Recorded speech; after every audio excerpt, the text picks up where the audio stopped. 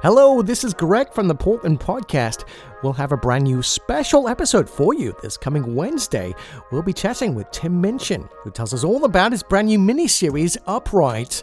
The exclusive US premiere is on AMC Network streaming service Sundance Now on Thursday, August 6th. Here's a quick preview for Wednesday's show. Make sure to tune in then for the full conversation. You actually reached out to Judd Apatow to interview you. I'm curious how that happened. Yeah, I did.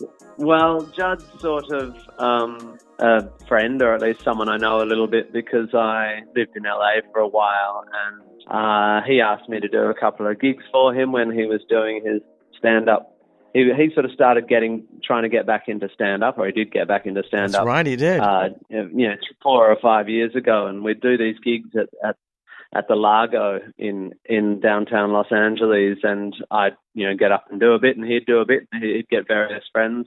And also his kids grew up loving Matilda, the musical, which I wrote the songs for. So he I like to exploit my connections, and often my connections come from the fact that people's kids love Matilda. So when I ring up and go, would you talk to me about my show? They're like, oh, well, I better do that because my kids will be cross with me if I don't, So I manipulated him, basically, yeah.